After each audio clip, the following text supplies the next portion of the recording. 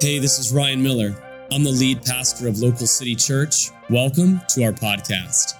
I hope this talk encourages you, inspires you, and reminds you that there is always hope. That this is just the beginning of a conversation between you and Jesus. Thank you for joining us today. Enjoy the message.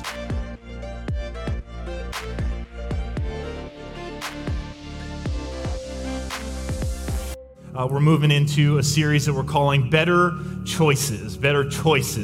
And I think on the heels of our last collection of talks, this is super appropriate. And I was preparing in the last couple of weeks to kick off this collection of talks. And last week, Pastor Ryan shared a really powerful word. If you weren't here, you missed it, I would encourage you to go back and watch it on the live stream or listen to it on the podcast.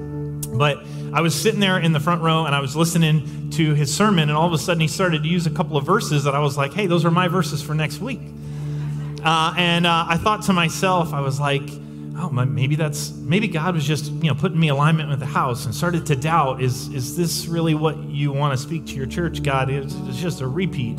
And I felt like God really stirred my faith up a little bit and said, no, this is what I want to say. It's biblical for me sometimes to repeat myself when I want my people to catch something. And I think God has a word for us this morning that he wants us to catch. And so we're going to go deep, but we're going to talk about practicals as well. Because I think that the place we're at as a church, as a community of believers together, knowing you guys and having you know me, is that we've got some work to do. And that was Pastor Ryan's message last week is, we want to worship and we want to praise his name and we want to know God, but we got work to do. And so today, the better choice that I want us to lean into is choosing to harvest. And the verses that Pastor Ryan alluded to last week are in Matthew chapter 9. And in chapter 9, starting in verse 35, it says that Jesus went through all the towns and villages, teaching in the synagogues, proclaiming the good news of the kingdom, and healing every disease and sickness. And when he saw the crowds, he had compassion on them. And he said to his disciples, the harvest is plentiful, but the workers are few. So ask the Lord of the harvest, therefore, to send out workers into his harvest field. And I thought that this verse was so appropriate because in my quiet time, something that God has been taking me through is the book of Nehemiah.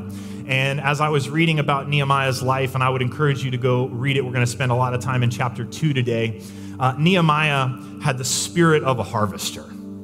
He had this spirit that Jesus is telling his disciples about. And I think if I could sum up the conversation today in just a phrase or just a sentence, it would be that yes, we are absolutely meant to be saved, but that's just half of the story. We're meant to be saved and then sent. And you will never experience the total fullness that God has for you if you just stay over here and saved. Because God absolutely loves you, and he sent his son for you, and he died for your sins. But then he turns and says, hey, there's a harvest out there. He's not talking about crops. He's talking about people. And he's saying the harvest is plentiful, but the workers are few. And my disciples, they're saved and sent.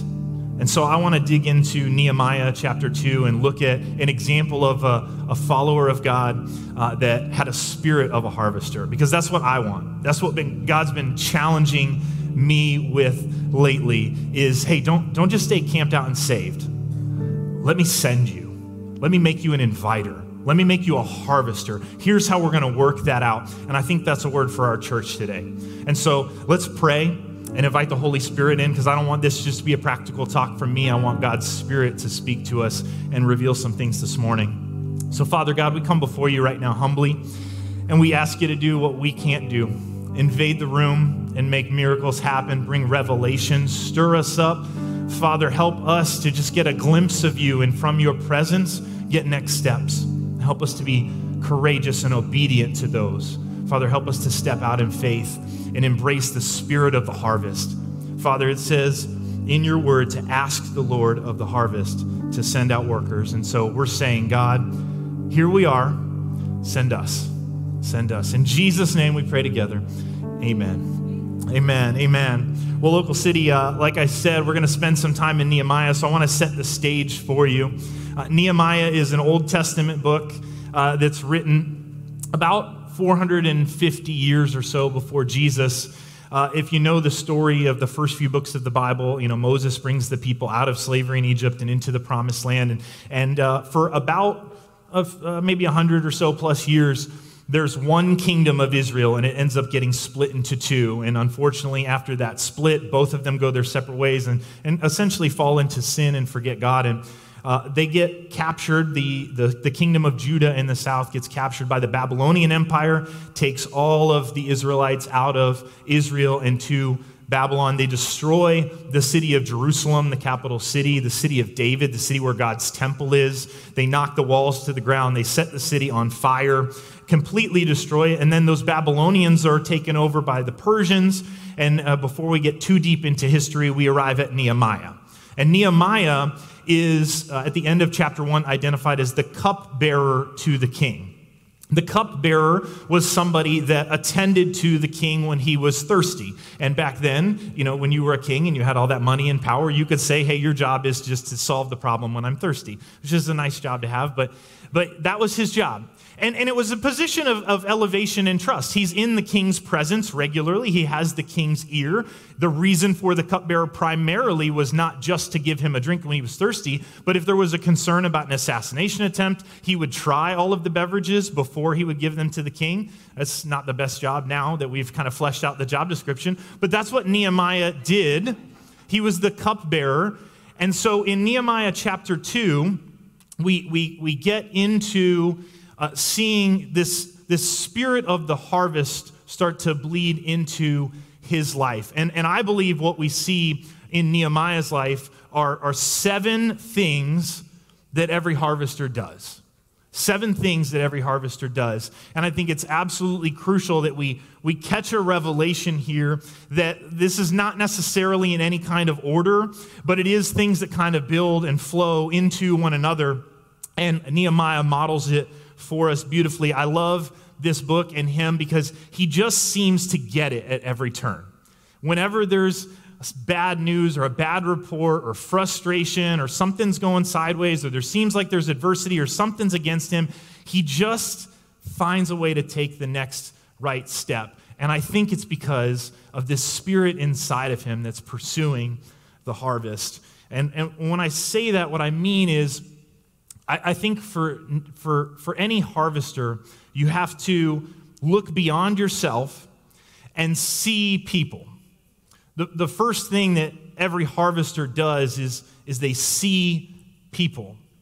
In Nehemiah chapter 2, verse 1, or excuse me, chapter 1, verse 2, Hanani, one of his brothers, comes from Judah with other men.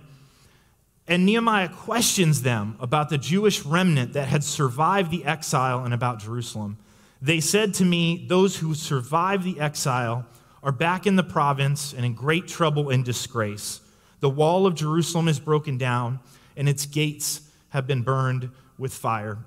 One of the things that I love about Nehemiah that I think that we can embrace immediately is his big heart and his leading with questions. This is where we get into trouble sometimes, and what keeps us from being a harvester is we don't lead with questions. Sometimes we lead with assumptions.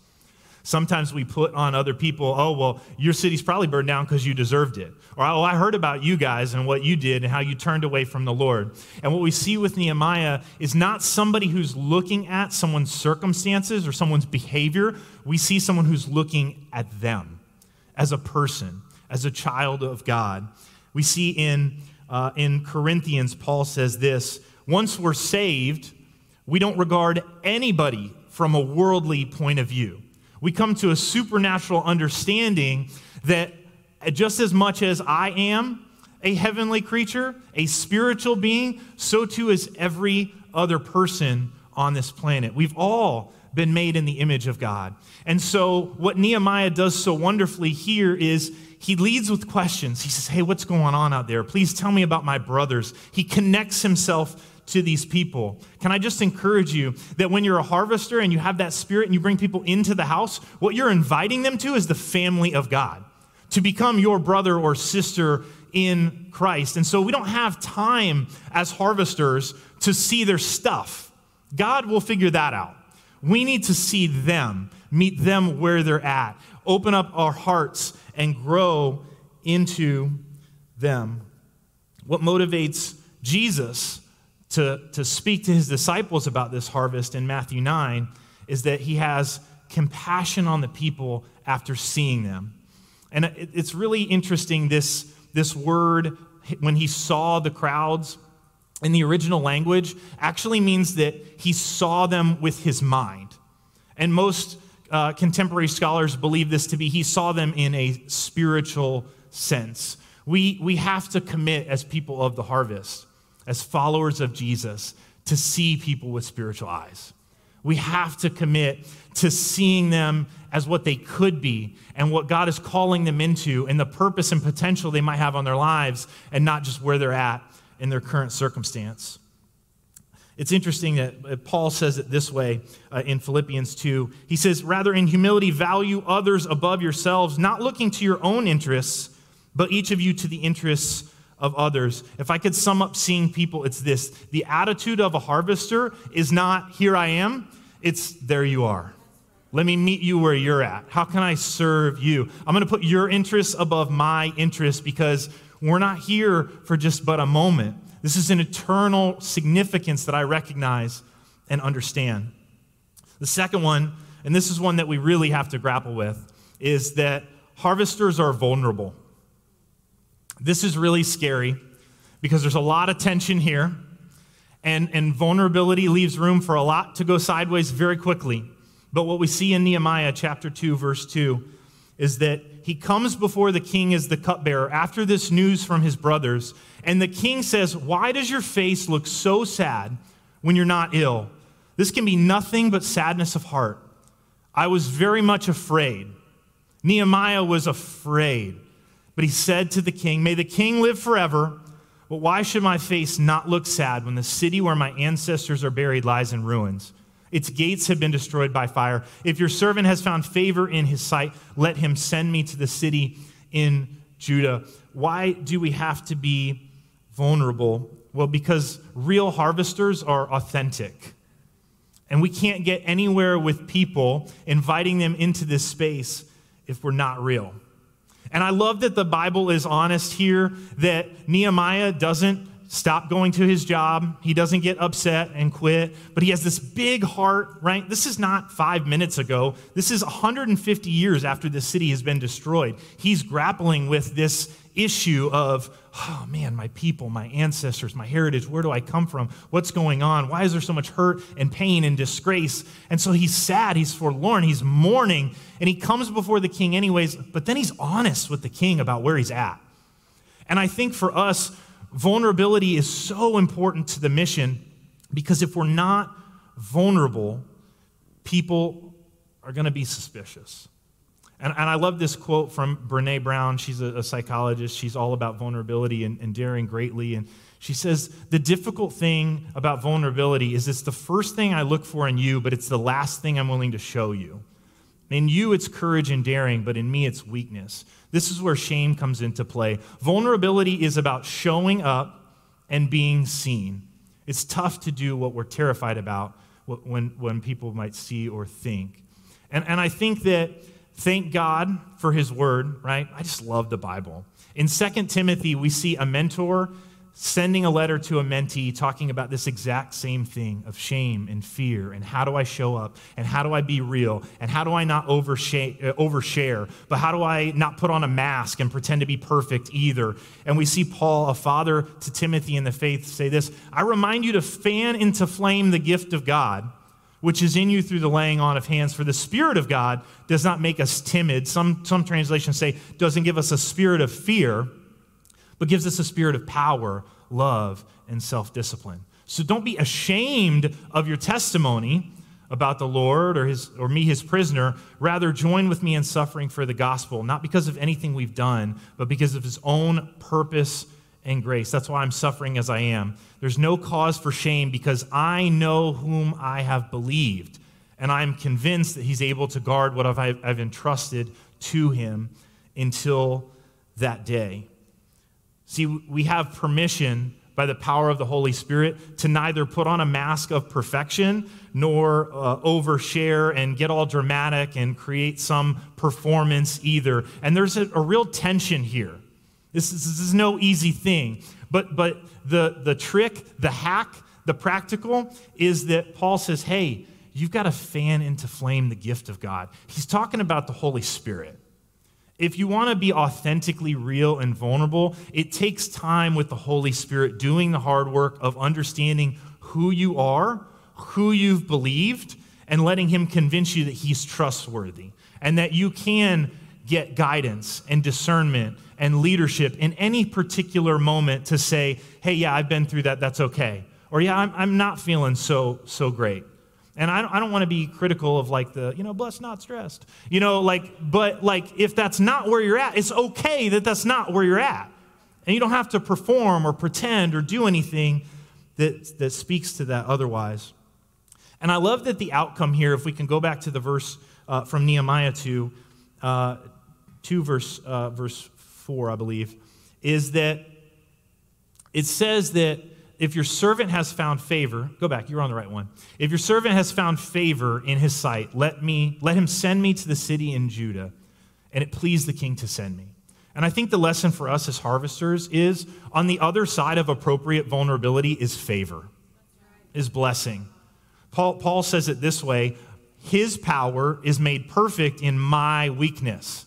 When I show up and I'm real about where I'm at, and I don't take it too far to one extreme or the other, and I'm led by the Holy Spirit, then favor can rest on my life, and people will see, okay, this is somebody I might let invite me somewhere. This is somebody I might join in the journey of faith. The king trusted Nehemiah, and people will trust you when you're vulnerable and authentic. The third thing every harvester does is they pray first. They pray first. In Nehemiah chapter 2, verse 4, it says, the king said to me, what is it that you want? And I love this, right? Nehemiah has curried favor with his vulnerability.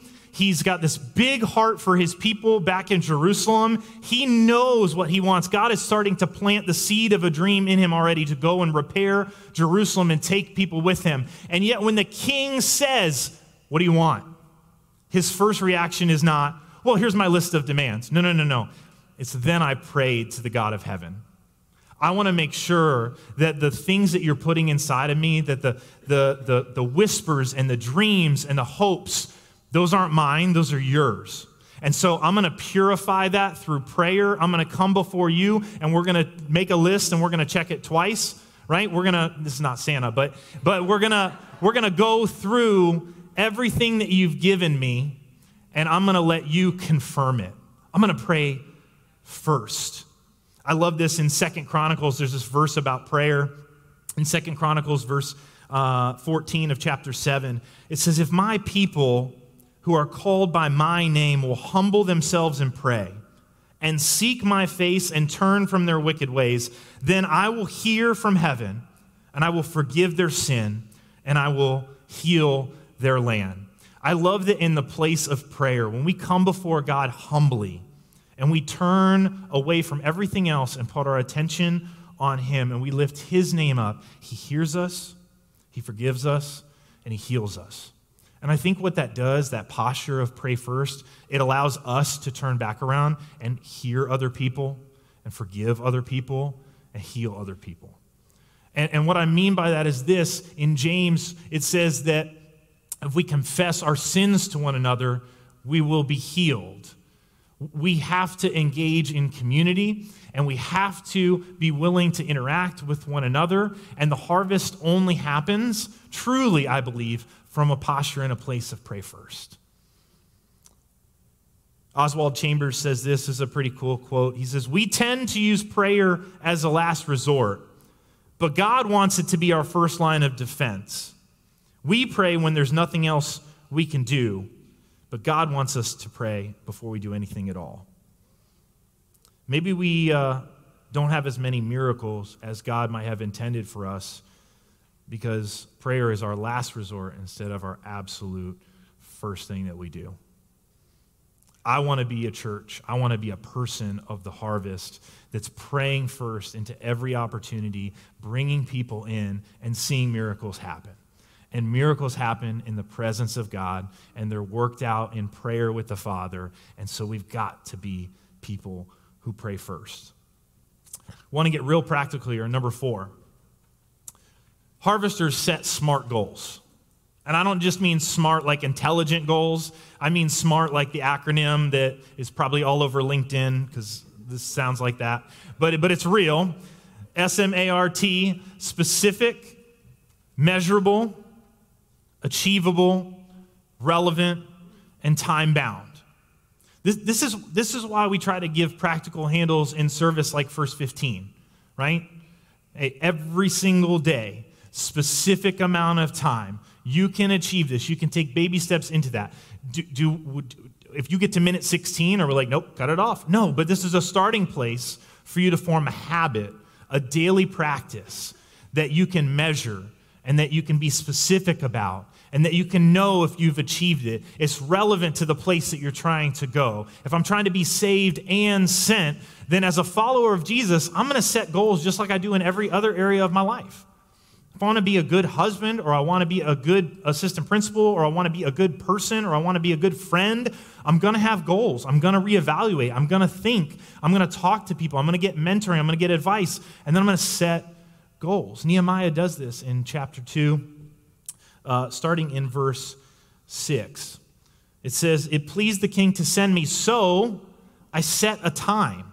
And I also said to him, may I have letters so that I can be provided with safe conduct when I arrive in Judah? May I also have letters so that I'll get timber to make beams for the gates and the city wall and the residence I will occupy?" Nehemiah, after he prayed through this, made specific, measured, achievable goals that he set out before him. He had a plan, and he had the authority of the king to go and do the thing that he felt burdened to do. I want to put just something real practical around this, and I got this from a little book called Surprise the World, and it's awesome. I think the guy's name is Michael Frost, the author, but he has this Bell's model. We're going to put this up on the screen, and I modified some of this slightly, but he talks about 5 different ways that missional people interact with those around them. Yeah. They bless people, they eat with people, they listen to the Holy Spirit, they learn about Jesus, and they commit to being sent into the world. And so some of the things that he puts in his book are like, hey, bless 2 people a week. And you know what? Try to make sure one of those people isn't a believer. Yes. Get a meal or get coffee with 3 people. You're going to get, if you do 3 meals a day, you're going to get 21 meals in a week anyways. So you might as well invite some other people along. Yeah. Listen. I think this is something we need to be better about as a church, and not just like our church, but the capital C church, is to listen and pray specifically for the gifts of the Holy Spirit. Yeah. In your quiet time, there are different gifts in the Holy Spirit. There's gifts of the mind, like understanding and knowledge and wisdom. Man, I pray for that every day. I need more of His wisdom, not my understanding. Yes. There's prophetic gifts, speaking in tongues and prophecy and prayer language. There's miracles. It's the power of the Holy Spirit through His church and through the believers that sees people healed and people come to faith and people be harvested into the church to become sons and daughters of God. Yes. We got to spend time going deeper in your faith. Read a book, listen to a podcast, commit to a message. Instead of watching that show on Netflix, watch a message. If you want advice on books, I love reading. I'll give you all the books. You can even have mine. But how will you tell them about Jesus if you don't know about Him? That's right. We have to learn about our Savior. Yeah. He's worth knowing about. He's worth sharing. And so it's worth learning His story. Read the Gospels. Dive into who He was, His character, how He responded to people, the things that caught His attention, the things that He stopped for. He stopped for people. He saw people. He prayed first. He was vulnerable. He had dinner with tax collectors and prostitutes. He was not afraid of meeting people where they were at. What this will do for you is it will grow godly character. These 5 areas, and I would challenge you, if you want to go for the A+ in class, you can absolutely try to do all 5 things that we just put on the screen. But I would just challenge you, maybe what's one area where you feel like God is calling you into growing godly character more, and then do that one thing. And just let him work in one area. If you want to grow in your generosity, bless people. And it's biblical. In Proverbs 11, it talks about the world of the generous gets larger and larger. If you want to grow your hospitality, as 1 Peter challenges us to do, then eat with people. Invite them in. Make them a meal. If you want to grow in compassion, listen to the Holy Spirit, because he will share the Father's heart with you. Yes. And then you'll start to see people the way God sees people, and that will move you. Yeah. And so that the history of a city that was destroyed 150 years ago will suddenly become a burden on your heart and something that sends you into mourning before the King. Yeah. If you want to learn humility, study Jesus. He came and made himself less so that we could receive salvation. That's right. I mean, that could be the message right there. He humbled himself to a cross. Yes. He stepped out of a throne that he had every right to stay put in so that I could have a relationship with him. You want to go gratitude? Get a gratitude journal. Journal the ways that God is moving in your life right now. Get very practical. Grow godly character. Be people of the harvest. We're getting into the last couple things here. People of the harvest use discernment. Use discernment. In Nehemiah 2, verse 12, says, Nehemiah set out during the night with a few others, but I had not told anyone what my God had put in my heart to do for Jerusalem. The officials did not know where I had gone or what I was doing, because as yet I had said nothing.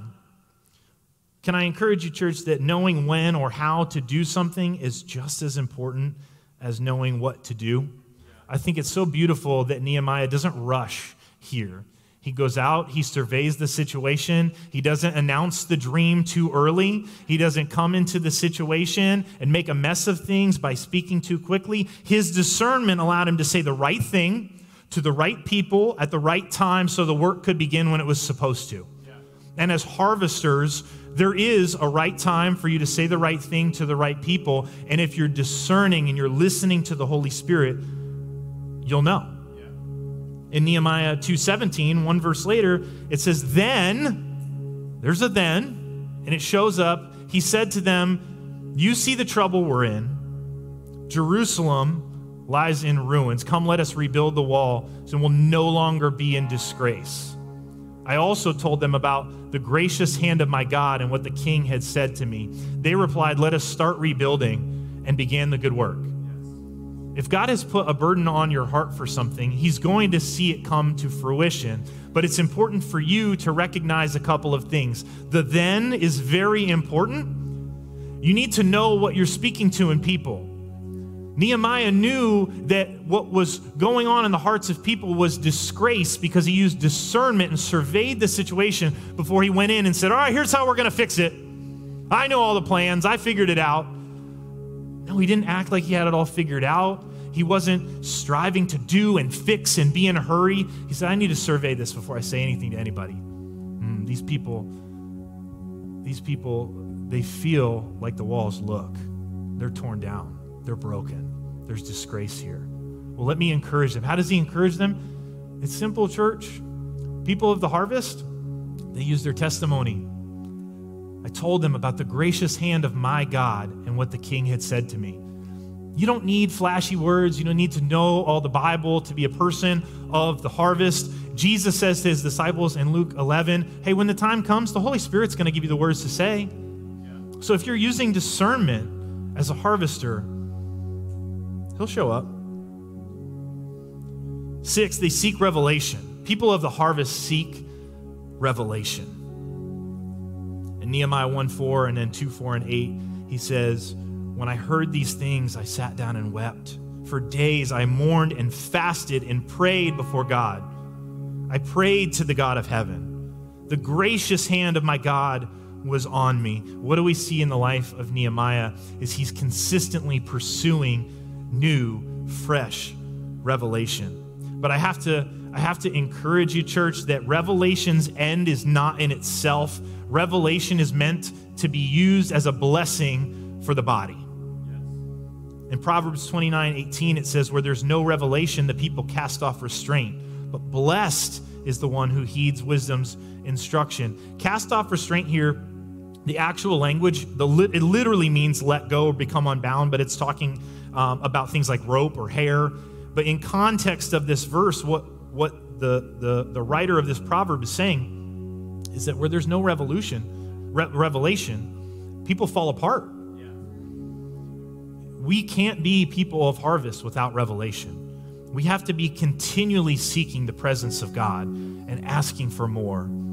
We see this in Jesus before the cross. And I don't want to make revelation like formulaic. There's not like a recipe, but I think there are biblical principles that we see in sequence that lead to deeper revelation and lead to blessing. And it's this: you show up in the presence of God. There's a time of confession, which produces clarity.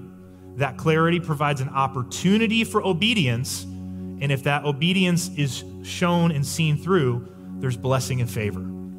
Jesus shows up in the garden before he goes to the cross to get in the presence of God. Will you come with me and pray?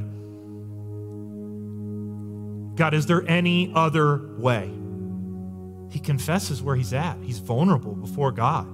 In a moment of sincere intimacy, he's not interested in putting on a performance. He says, God, here's where I'm at. Is there any other way? As God, I'm asking God, is there another way? God provides clarity. Not my will, but your will. Revelation. Now, Jesus has a choice. Does he want to obey? He's humbled. He goes to the cross. He obeys. Every single person in the history of the world has the opportunity for blessing and favor. And he is lifted up at the right hand of the Father. So what are we meant to do as harvesters? Man, we got to seek the presence of Jesus. We got to confess. We got to seek clarity. And then the hard part, got to obey. And then blessing, favor. It's there. And lastly, the seventh thing every harvester does is that they experience salvation.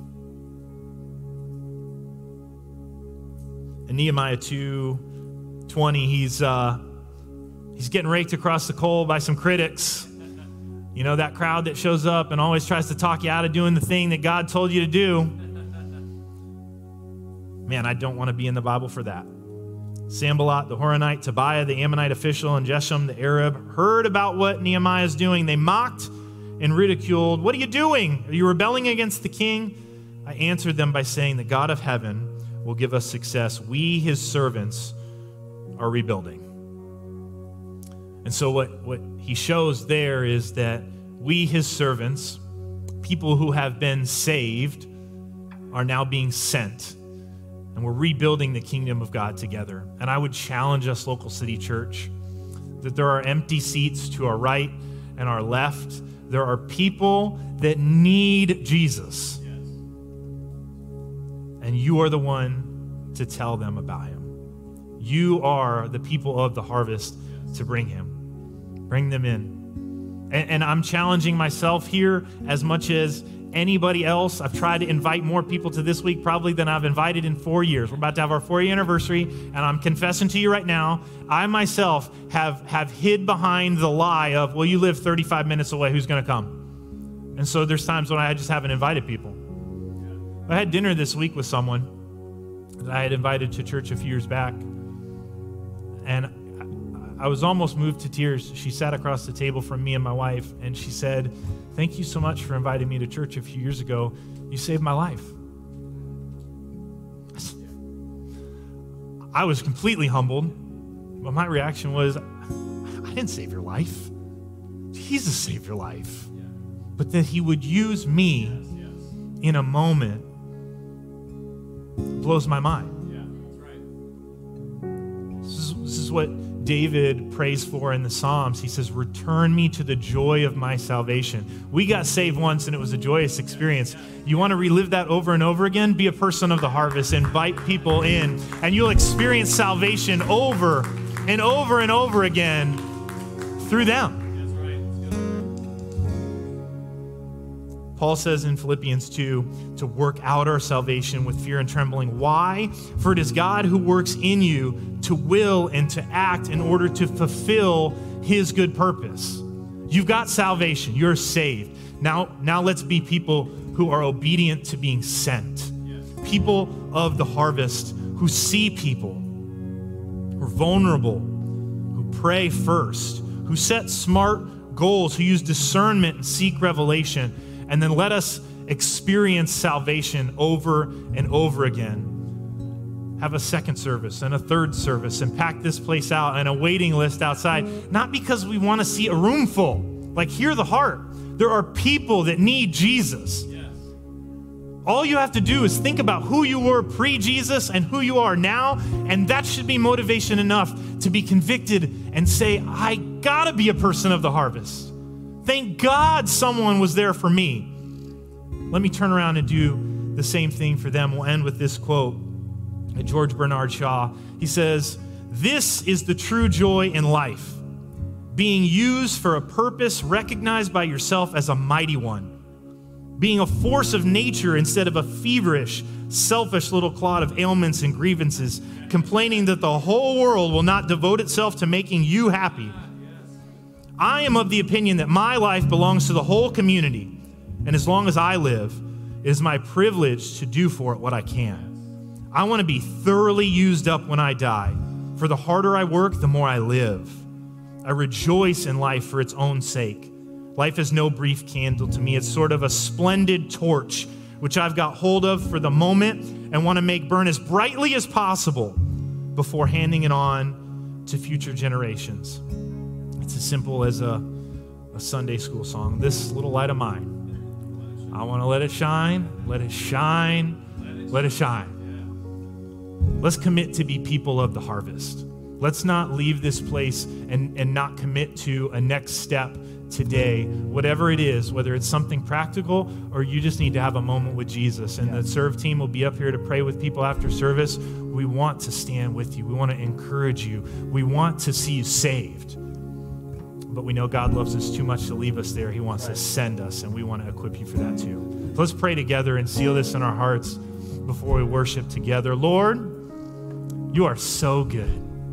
You're a good, good Father. And we're so thankful that you would save us, that you would send your Son Jesus and display your majesty on the miracle of the cross. But Father, we love that you invite us into the work, that it's not just about getting saved, but Father, that we could go on a journey of faith with you and have stories and testimonies of the impact that you're having through us. So Father, seal this word in our hearts. Help us as a church to be inviters, to be people of the harvest, to minister to those in our community, to see people and make our lives about them, because you showed us that you made your life about us. Thank you, Jesus. Thank you, Jesus. It's in Jesus' name we pray. Amen. Amen. Thank you so much for joining us on the Local City Podcast. I want to encourage you to take the message you just heard and allow it to go deeply into your heart. Let Jesus do the deep work that only he can do. A special thank you to everyone who gives to Local City Church. Your generosity makes this podcast possible and creates life change for so many people. You can be a part of spreading this message by going to localcity.church/give. You can also subscribe, rate, and share this message with your family and friends. Thanks again for listening. God bless you. Have a great day.